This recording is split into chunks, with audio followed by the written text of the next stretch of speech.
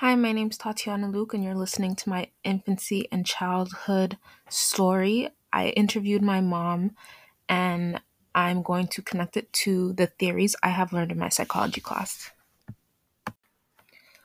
When speaking with my mom, she really emphasized that I developed everything quickly, so all of my physical language, all that development happened sooner than expected, which was really unexpected for me because I was a premature baby. So they did not expect me to be able to develop that quickly.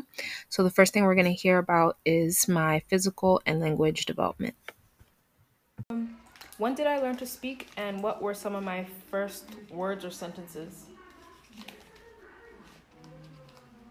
Stop. Stop. Yeah. Like in anytime we're doing something, you like stop. And what was the other questions again? When did I learn to speak? Or when did I start talking? You start talking before you well, you started saying that like I would say about 4 months, 3 months. Mm-hmm. You started early. You even start walking early, like 10 months. You do everything so earlier than other kids. And as long you mean even you were preemie, you were 8 months, and you were still like progressing so fast.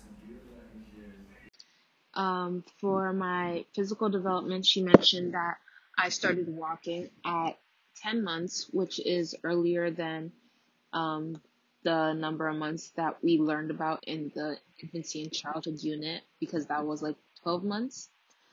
And I started at 10. And then she also said was, I developed like everything quickly. So, like walking, speaking, and just everything happened faster for me. And I was also a premature baby, so it was a little bit surprising that I was doing all that stuff sooner than usual. She also explained to me that I, for my language, I started out with saying like dad, that like to call my dad. So I think that relates most to B.F. Skinner's um, theory that language is learned through reinforcement in our environment because eventually I learned to turn dada into dad, and that was how I learned how the proper way to say it. And then um, we also, oh, like I mentioned, we talked about how I started walking earlier on, and in what Jean Piaget's 4 stages of cognitive development. The first stage was with the motor senses or sensory curiosity of the world and language.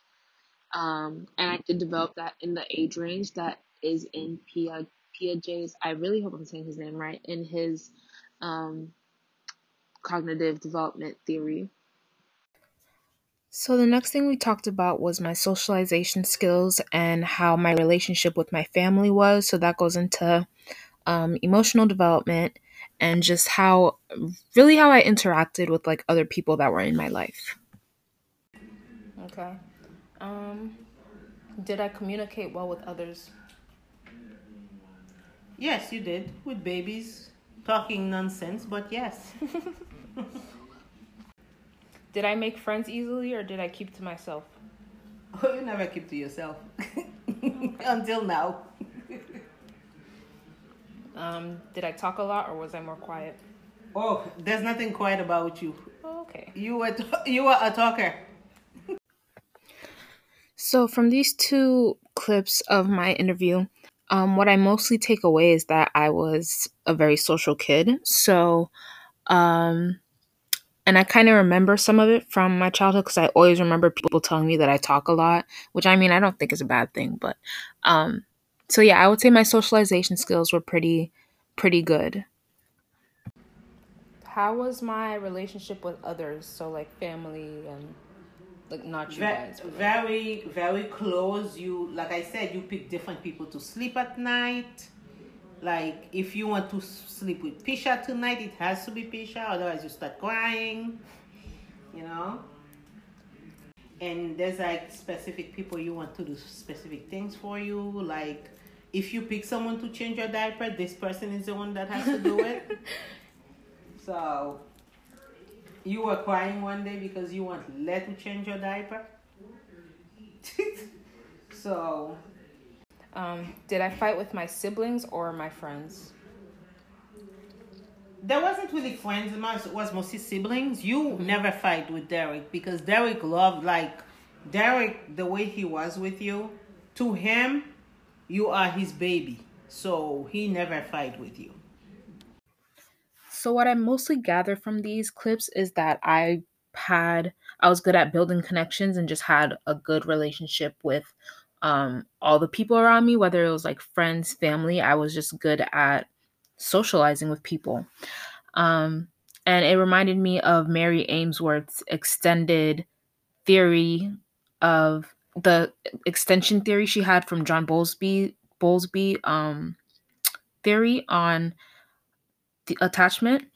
And just because like I had trust for the people, for like my family, like who I wanted to do things for me, I had trust for people, and was able to connect with them.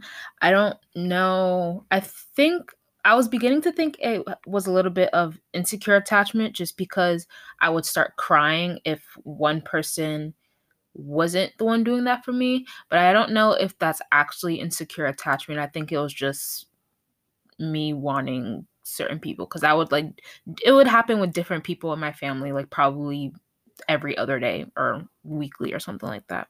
So I feel like it was probably um just like a normal thing. I'm not sure. I think it's also very easy to tell that I was in a positive and loving environment because um like she mentioned, my brother was protective of me, and just um like he just wanted to like take care of me and like be there for me. So I was easily in a loved environment. And I remember from my childhood, I lived in a house with like all my aunts, uncles, my grandparents, and like we lived all in the same house. So there was a lot of us in that house, and like it was like I just remember that I did love being there, and like I miss that part. That's one part of my childhood that I miss. So that is probably what led to my secure attachment. The final parts of my interview were mostly just my mom talking about my personality. She repeatedly said that I was like really like silly and like funny and just always making the people around me laugh. And one other thing she talked about was how I didn't like to take risks or go places like on my own or explore, which I thought was interesting because I see that still in myself. I don't like to be alone. I never did. I don't like being home alone. Even if I'm like walking somewhere, I just don't like I have to usually call someone. So I thought it was interesting to see that or to hear that I was also like that as a child, to just and it's just carried on with me through my life. Um Another thing that seemed to come up a couple times throughout our interview was just her talking about how responsible I was and how I took direction well. Because we talked about a little bit about how I felt about school at that age, and she said that I was like really just on top of myself, basically, because I would see something that's wrong and just work to improve it.